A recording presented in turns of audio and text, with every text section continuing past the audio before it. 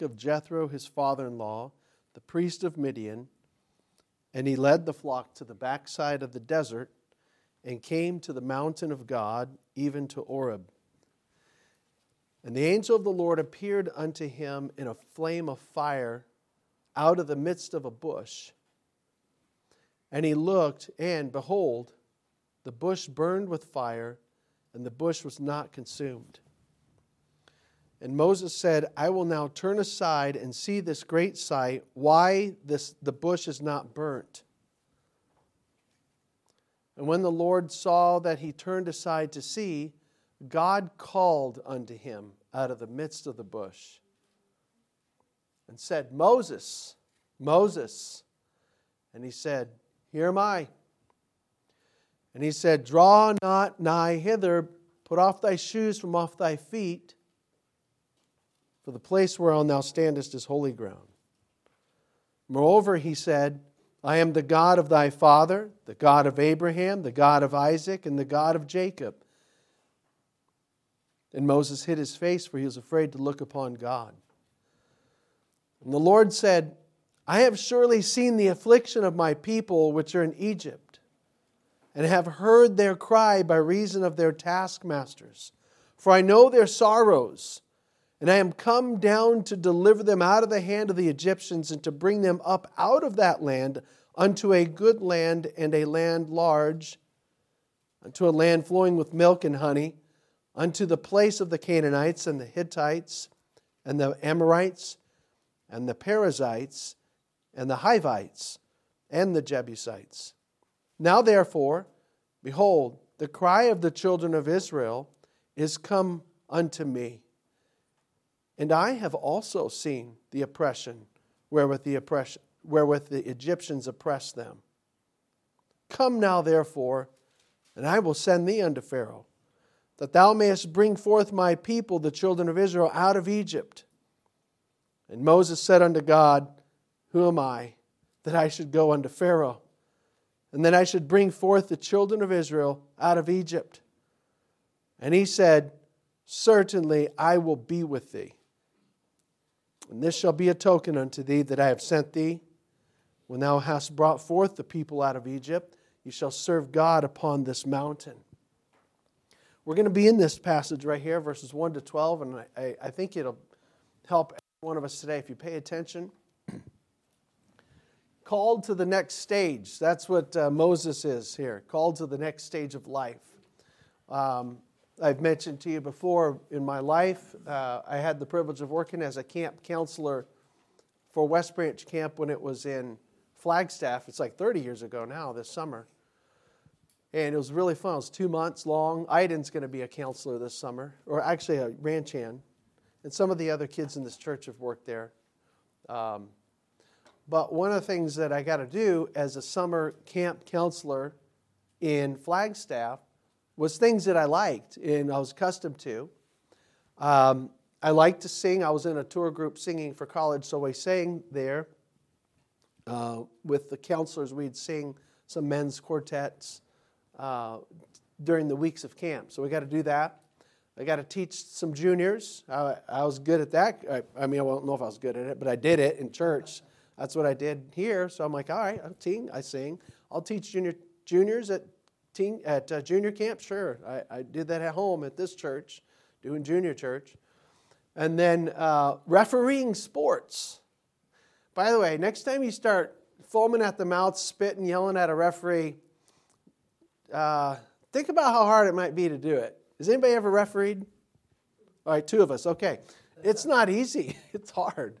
And I gotta do that. And the same thing, I had people complaining to me. And that was only like that was a 5-on-5 full court. It was kind of hard reffing. So, but I did those things, and it was things I was accustomed to. I think I reffed football too. And that was things I was accustomed to. But one thing I didn't really like to do was be in a skit, an act. I just didn't like acting. I just let me be me. And so, but I had to. They literally said, no, you're going to be in this skit. So we had to do a skit during one of the services. And I was in one of the skits. And then we were in this more of a little longer drama we would do every Friday afternoon. It was all the guy counselors, and we'd have to dress up kind of in the Western garb, our jeans and certain shirt, and we'd have to wear a cowboy hat, and then we had a gun. I'll tell you what the gun was in a minute. But we had to go down there, and there was a kind of a little drama we would do down at this area. It was an outside little amphitheater area called Little West Branch. They had kind of a storefront stage with a jail and a restaurant and something else, kind of this little stage that had this mock type of look of some Western scene in a town. And then there was people that would sit down out there, and they would just do different devotionals and different things like that. It was for different uses. But on Friday afternoon, they wanted to promote it would be the rodeo. And so in order to promote the rodeo, they'd call everybody, come down there to the Little West Branch. And what would happen was, it was me and maybe 4 other guys. We were law enforcement for this pretend scenario. And there was this villain called Black Bart. Black Bart. And he was a guy named John Lockhart was the counselor's name. And he was Black Bart. And he had, maybe he even had some mustache. Of course, we didn't have facial hair, but I think he may have had a mustache and his hat and wearing all black. And he had his gun, but not like a gun you think. And then we had ours. And there was some kind of, I wasn't the main character, but there was some kind of discussion between some of the guys and something about Black Bart. And all of a sudden, some of the people would be like, wait, he's behind us. It'd be like this. Somebody said, oh, he's behind us. And he'd be hiding, and he's coming through the crowd. And it basically was a shootout, okay? And so Black Bart comes in, and here's what our guns were. They were staple guns. All right? And we're pretending, right? Okay? And they're empty, Nobody got hurt on this. And they were empty. But Black Bart, and he'd see one of the guys, in the drama. Boom! He'd go like that. And so one of the guys would be on the stage, and Black Bart's coming from where the crowd is, and he'd go, oh, he got me like that. He pinned me, boom, and he'd hit me like this. So now he's stapled against the wall. And then another guy would come running out. Oh, no, there's Black Bart. Boom, boom, boom. And Black Bart would go like this. And then he'd go, boom, boom. And this guy would go, and he'd be stuck against the wall, pretend. And I think I was one of the last guys. I was at the back of the stage over the top, and I jumped over the top, and I'm supposed to land and try to shoot Black Bart. And I take my shots. Of course, it doesn't hit Black Bart, and I get nailed. And then, I don't know, somebody else may have tracked him down. I honestly don't remember how the drama ended. Maybe somebody arrested him and stuff like that, But I just remember I had to play like I'm being, stapled, and Black Bart nailed me, with staples against the wall. And so we're all sitting there. And again, I apologize. Maybe somebody else can remember this, the way it ended. But I think maybe somebody caught him, or he went on the run, and it kind of kept you on edge. You need to come to the rodeo, because maybe we'll see Black Bart there and we can capture him. I think it maybe ended like that. But I was kind of like doing that. I was like, you look at it, you're like, that sounds fun. You get to jump over something. But I didn't really like that. And then I had to do it. This is what you need to do. You're working here at this camp. You said you're going to come work for us, so we're going to have you do this. We're going to have you do this. And even if you haven't done this before, we're calling you to do this. I was literally called to a new stage. Yeah. That isn't the stage I like. I like the junior church stage. I like the singing stage, the referee stage. I didn't like this stage, but I did it, and I did okay. Moses is called to a new stage of life. We're going to see that. There's 3 stages of his life. What's the first stage? Talk to me. Ages 1 to 40 in Egypt. In Egypt, they're all in 40s. It's easy, 40s. In 40s, 3 stages. Get your fingers right. All right. Ages 1 to 40, he's in Egypt. The next stage, he's in the desert. From age 40 to 80, he's in the desert with taking care of sheep for the in-law. And then from 80 to 120, he's in his 3rd stage of a deliverer, delivering the children of Israel. So he's used to being groomed in Egypt. Then he had this crisis in Egypt where he was, he lived a very plush life, but he attempted to deliver this people that were his people the Hebrews, and he was rejected, and so he runs, and he has to flee for his life, and now he's in the wilderness, and he's in the desert, and we preached a couple weeks ago the value of that still. There's wealth that can be found in the desert, and he found that though he was isolated, there was wealth in that, in a few basic relationships, in his work, in waiting, and in worship. And now he's going to be called to this third stage of life, which is God shows up and says, all right, now I'm ready for you to come back into Egypt, back to those people that you had tried to help before. And I heard their cry. They've been crying. And I'm going to use you to deliver them out of Egypt. And Moses actually has a hard time accepting that. There's a pretty long conversation. But what I want to focus on is that thought of their stages of life. It's seen in Moses' life. Everybody, and now listen to me, you kids, teens, I know this. You're mad because you didn't have junior church. But listen up. Everybody has at least a few stages of life. How many of you kids want to get to the driving stage? Raise your hand. You want to drive? Grant wants to drive. He wants to drive the riding a little more. All right. Yeah? Everybody? Yeah? All right. You want to get to the driving stage. Anybody want to get to the marriage stage? All right? All right? The kid stage. Have kids. No. Retirement stage. Now, retirement stage. Okay, there's different stages of life, right? There is. Everybody has a few, even though my life's boring. I'm just in a boring life. Everybody's going to have something. Everybody has a little bit of something that God designs as, all right, now we're going to have you over here. Let me describe some of them. Periods of life where there's a transition from having one responsibility to now you got a different responsibility. Or where you transition, you have a new stage of life where it involves a new relationship or a new job. Or the stage of life, as we said, where you're youth and you go from youth to college. Or you go from college to being graduate and being a young professional. Or from that to being married and going from married to the stage of married with kids. And go from married with kids to married with trying to get them out of the house. And then you go from that to perhaps a grandparent. And you go to different stages in life, and then you go from that working person crying and complaining for the last 5 years of you working for that job, can't wait to retire. Then you finally retire and get bored. I'm just saying, there's different stages. You may have a stage where you have little asset and a lot of work to having, you got a little more by way of assets, and you feel like you got it managed better. Sometimes you go from maybe doing one thing in a ministry-wise to another. There's always different stages of life. And I'm just saying, as we look at Moses, he has it. He's Egypt. He's wilderness desert with the in-laws taking care of sheep. And now it's going to be another change. And that's how life is.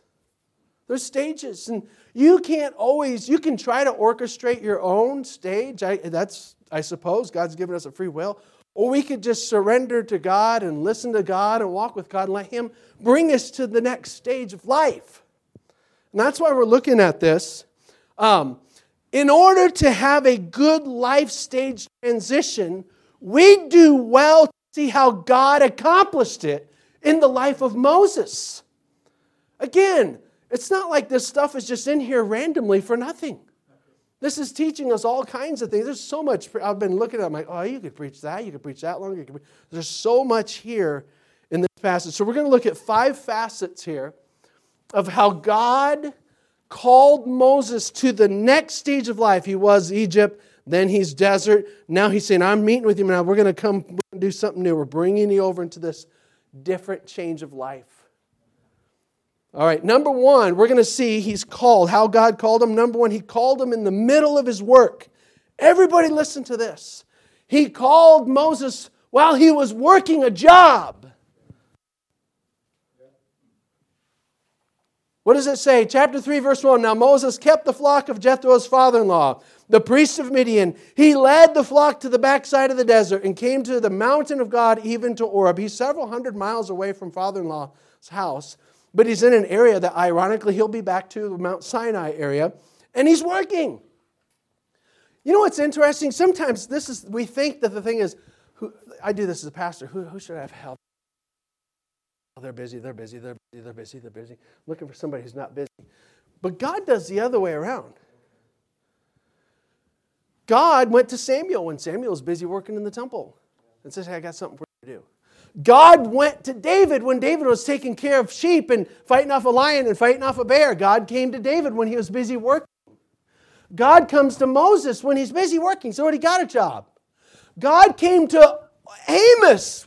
The Bible says, Amos, I'm paraphrasing, he basically says, the Lord called me as I was leading a flock. I was already busy in a job, and God says, I'm going to let you do this now. Jesus came walking along the seashore of Galilee and said to Peter and James, hey, you guys come here. Or Peter and Andrew, the brothers, you guys get called while they're working. James and John, you guys come here. I mean, it was kind of rude. He pulled them away from working for Dad. That's what it seems on the surface. We know it was all divine. He called these guys while they're working. They left their nets. Even Matthew, the left winger, sitting down at a tax receipt collecting taxes. Most of his national citizens didn't like him doing that. Called him while he was sitting there. People, maybe some of them were happy. All right, finally he's leaving tax collecting. And he called Matthew while Matthew was working. Matthew left that and followed Jesus. Even the Apostle Paul doing something evil, Saul, going at, I'm going to go get some more Christians. And God called him while he was working. God, I'm sorry, but I'm not sorry, really. God seems to call people who are diligent. I just don't know if God's going to have me do anything in life. Just start doing something. We used to say, my dad and I, we'd have to push. I know it's kind of I don't know if it's a good example, but when we had cars at our shop, most of the time they didn't have engines in them because they were full restorations. We didn't have to push them in the garage, push them out, which was easier, push it over. We were pushing a lot of cars that had no engines, or it may have had an engine, didn't work. And it was always hard to steer the car when it was sitting still. But even if you pushed it just a little bit, this is true, even if you push it just a little bit, it's easy to steer it. And God just seems to steer people that are moving. So what is Moses? All right, Moses, you're going to go from desert to back to Egypt. I got a new job for you. And I know you're busy. That's why I'm calling you. You're busy actually doing something that's really got you prepared for the next thing. He's taking care of sheep. I'm going to have you take care of sheep. I know the sheep aren't yours, and these sheep aren't going to be yours either. Yeah, I know you're in the desert. Well, when you go take care of these, you're going to come right back to that desert too. See, God's got this all sorted out. He calls them in the middle of his work. Number 2, he's called in the middle of his life, mid to late life. Moses is called in his middle to late life. This is 2/3, man. This isn't 4 quarters. This is 3/4 of life of the ball game. First quarter, second quarter, third quarter, ball game's over. He's past the second third, I should say, not quarter. Second third of his life. 2/3 of his life is behind him. 2/3 of his life is behind him. I mean, if I were to proportion it, he lived 120, most of us live 80-something. It'd be like 50. He's like around 50 years old. I'm like 48. This would be like him being for us being around 50. God says, hey, got a new job for you. Yeah, but I'm 50. It's all right. Got a new job for you. That would be like him being about 50. He's actually 80, but to make it proportionate what he lived to what we commonly lived, it'd be like that. He's called in the middle to late life. 2/3 is done. And though he was, think about this too. Remember, this is about rejection. Sometimes people face rejection in life, like whether it's maybe a parent, something severe, something mild from a job, or from a friend, or something when you were young or in your 20s, rejection of all sorts. And sometimes what happens with rejection, you just forget ever thinking about trying that sport again, trying that job again, trying that church again, and you just totally put it behind you and say, forget it, I'm done. Moses was rejected years before, and God gives him time to have a family and learn sheep raising and leading, and then God calls him and says, I haven't rejected you. We're going to go back to that. Isn't that cool? Men reject us, God doesn't.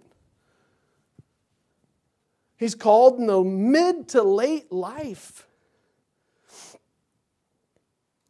That tells us something. Mid to late life. Here's what that tells us. This tells me I shouldn't get too settled in on something, right? Yeah, I'm starting to like that. I'm not too bad. I'm 48. What is that going to be? 15 years, I can retire, maybe. Yeah. And then God says, you know what? I got something for you to do the next 20, 30 years. He could say that. It just shows us all to wait. Be ready for God. Be ready for God's leading. For job to another job, ministry to another ministry. I hope everybody stays here, honestly, but you know what I mean. House to another house or another relationship that you weren't ready for. I don't know. But you want to see his fingerprints and his hand on all that stuff. Definitely. I've told this, I'll say this again, but we support the Wells as missionaries. So they had Chad Wells, who we support in New Guinea. Brad Wells was in New Guinea, now started a church in Washington, D.C. And then Wes, who was in our church, also is a helicopter pilot in Hawaii. He actually started a church in Hawaii as a part-time thing. He was in New Guinea also. Those three guys, those three boys, who are all my age or basically older, their dad later in, I think, his 40s, their dad, Dennis, felt God calling him to be a missionary to New Guinea in his mid to late 40s. And he did it. And he had a pretty good job as, I think, an architectural engineer or something. I don't know what it was. And he went to New Guinea and brought those boys with him. Brad, I think, was a teenager at the time, and the other ones were younger, and did the work. And then it was only maybe 5 years ago he had to come off the field. It's just that you never know what God's going to say. You never know. Called in mid to late life. That's how you see that? This is God doing this stuff. Number 3, he's called mainly through God's word. Well, how do I know God's calling me? It's mainly through God's word, right? Wait a minute. No, he did a burning bush. I've never seen a burning bush. Well, let's look at this. Chapter 3, verses 2 to 8. The Lord, the angel of the Lord. This is God's way of showing himself in a physical manifestation. The angel of the Lord appeared unto him in a flame of fire out of the midst of a bush. And he looked, and behold, the bush burned with fire, and the bush was not consumed. Wow. Let me stop right there. What's happening? Moses is going about his business in the desert. There's a bush, there's a bush, there's a bush, there's a bush. Sometimes bushes would catch on fire. We mentioned this a few weeks back. But he sees this bush burning. No. And it's not smoke. It's not getting black and shriveling down. The bush is still there, and the flame is still there. Wow. Then you didn't hear the crackle of it being consumed. And then Moses says, I will now turn aside and see this great sight. Why the bush is not burnt, consumed. Why would if a bush is burning, it's going to be consumed. If it's burning, it's not consumed. That means what? You're seeing things? Yeah. Or God's in it. Right? God does things remarkable. Verse 4, when the Lord saw that he turned aside to see, God called him out of the midst of the bush and said, Moses, Moses. And he said, here am I. The burning bush, God spoke to Moses. You say it's through the burning bush. Yes, but the reason why the bush was burning and it was such a unique, miraculous thing is so that it could validate that the voice was really God. The issue was really the voice. So the bush was burning, but that's just to demonstrate that the voice is God's. It's not just anybody else. And God is always uses His word. God always uses His word.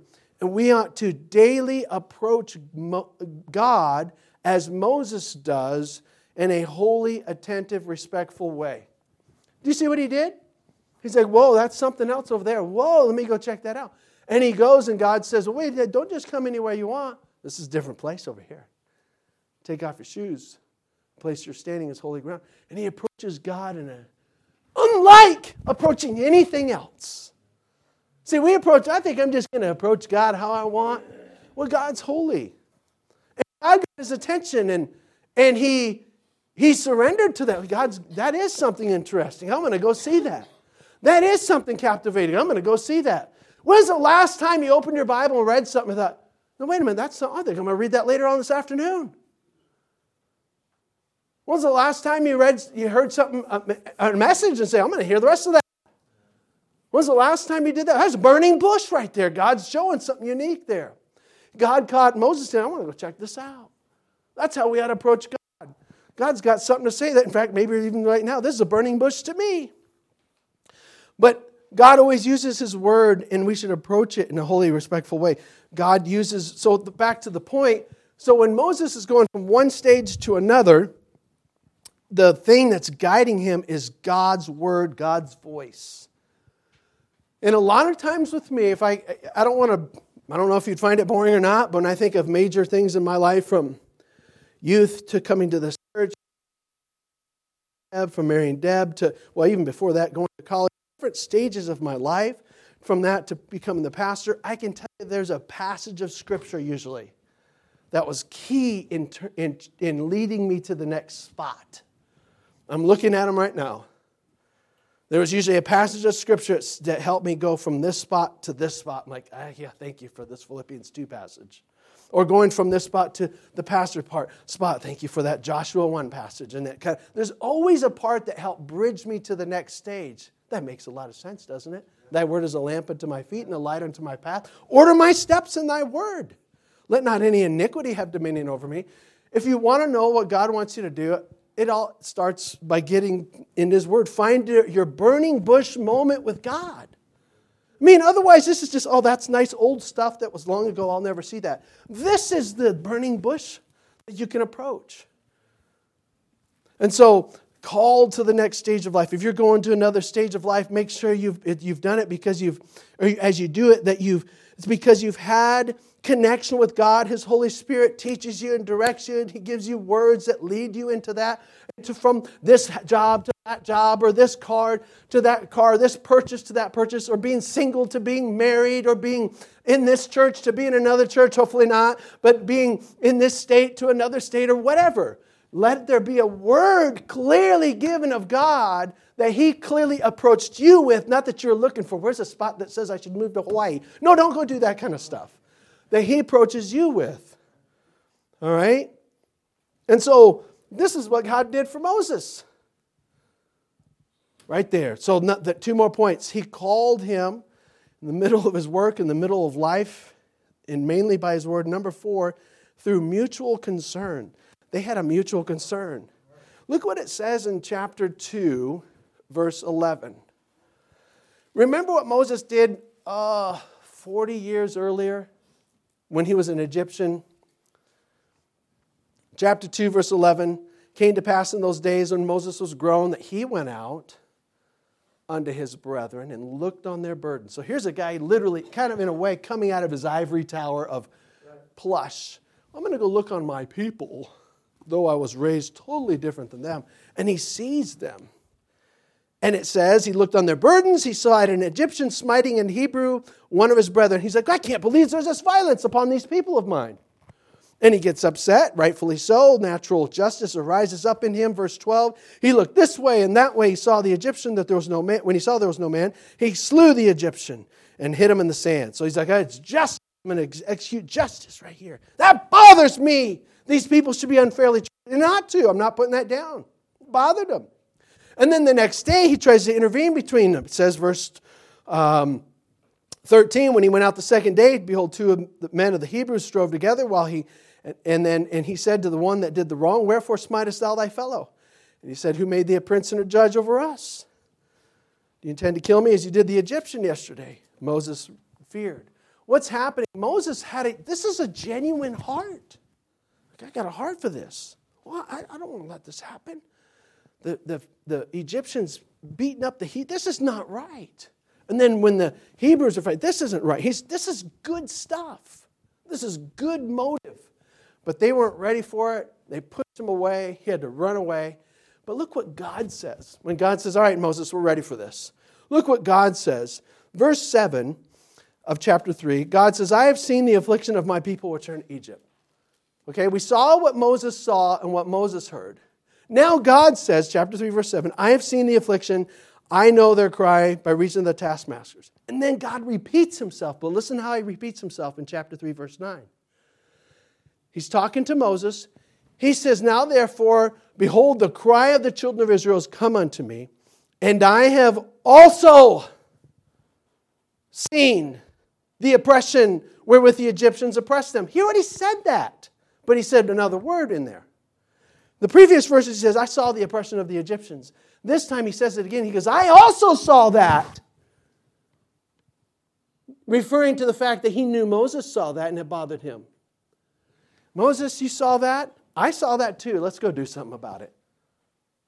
Does God ever, sometimes God allows us to have a burdened, maybe not a fleeting one, but a sustained burden for some person, something, some area.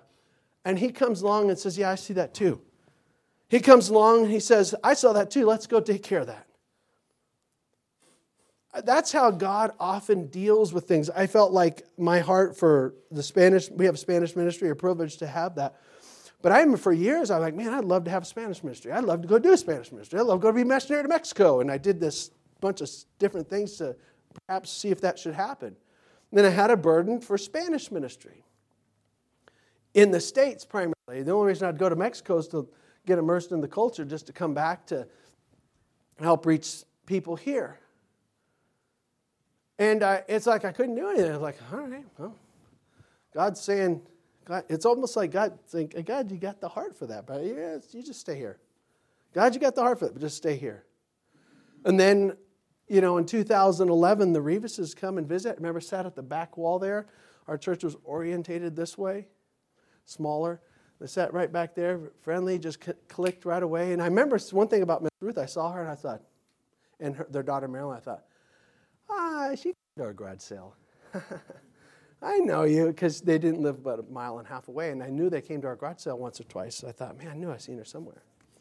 But we had more in common than that, right? Had the faith of Christ, and God had already done some things in Jose's life to prepare him to minister to Spanish-speaking people. And God we didn't go right away. I didn't lay hands suddenly on him. We took some time to get to know one another. They became members of the church. He was already doing a little Bible study. I got to know the Bible study. They got to know us. We prayed and fasted, and after a while we launched in 2013 officially a Spanish ministry as an arm of our church. Started having afternoon services, still had their midweek home Bible studies.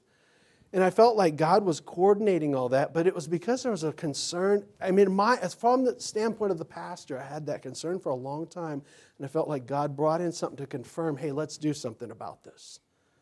God does that. He did that with Moses through a mutual concern. Moses, you're going to go from here to here, and I'm concerned about this too. And I know you already were. Maybe it died down. You can see in the rest of these chapters, he's a little bit like totally no self-confidence. And God has to help him through that. But the last point is here's the last point. How does God lead us from one stage to another? It's a lot of times this way. But the last thing I see with Moses is that he's called into a mentoring scenario. Mentoring. God is going to say, hey, come over here and do this, Moses. I'm going to be right with you. That's what he says. Look what it says there. So God says, God in the verses 7 to 9 described the problem. Moses knew it. And then in verse 10, God says, come now. In other words, God says, hey, I see this problem, I see this problem, I see this problem. So come on over here, let's take care of this. That's what he says. Verse 10, come now, therefore, and I will send thee unto Pharaoh, that thou mayest bring forth my people, the children of Israel, out of Egypt. God says, let's partner up in this thing. Did you see that? Do you think poor God, he can't do it by himself? He could do everything by himself. He already did everything. Look, he made everything in 6 days. But God's just about this partnership thing. He's like, boy, I see my people. They're just slaves, and now they're crying to me. And those Egyptians are bad news, unfair. Hey, come on, let's do this. You see how God works? Partnership. We're laborers together with God. Aren't you glad for that? God says, let's do this. I'll be with you. And then look what it says in verse 11. Moses begins, I think, one of about 4 or 5 excuses, and that's a whole other message. Moses, who am I? Verse 11. Moses said unto God, who am I that I should go unto Pharaoh? I'm just nobody. And that I should bring forth the children of Israel out of Egypt. Do you see? This is interesting. This guy has no self-confidence. Who am I to go back there and bring your people out? And we could go on, but we're going to focus. This last moment is this, verse 12. God says, certainly, verse 12, I will be with thee. And there'll be a sign of that when you're going to end up coming right back to the same spot with all of them. I'm going to be with you. God, this is what I like in this whole thing. Some of you, I don't know if you're even familiar enough with this passage. Again, what happened? Moses was in Egypt for 40 years, has this crisis. He's by himself in the desert, except the small family, which is a good thing. And then God comes and approaches him. And God says, hey, let's go back and deliver them, deliver my people. They're in slavery. Let's deliver them out. Now watch this. And Moses is like, man, I can't do that. I'm a nobody. Then he goes on, has another excuse. I can't do that. And so what does God do? God talks him through all of his hang-ups.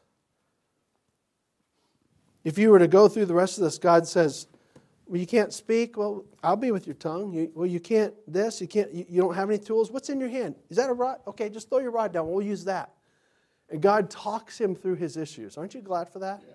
God talks us through our issues. That's who we should want to have talk to us. But God is mentoring us. God is with you always, child of God. Are we not to believe Matthew 28:20 when Jesus said, I am with you always?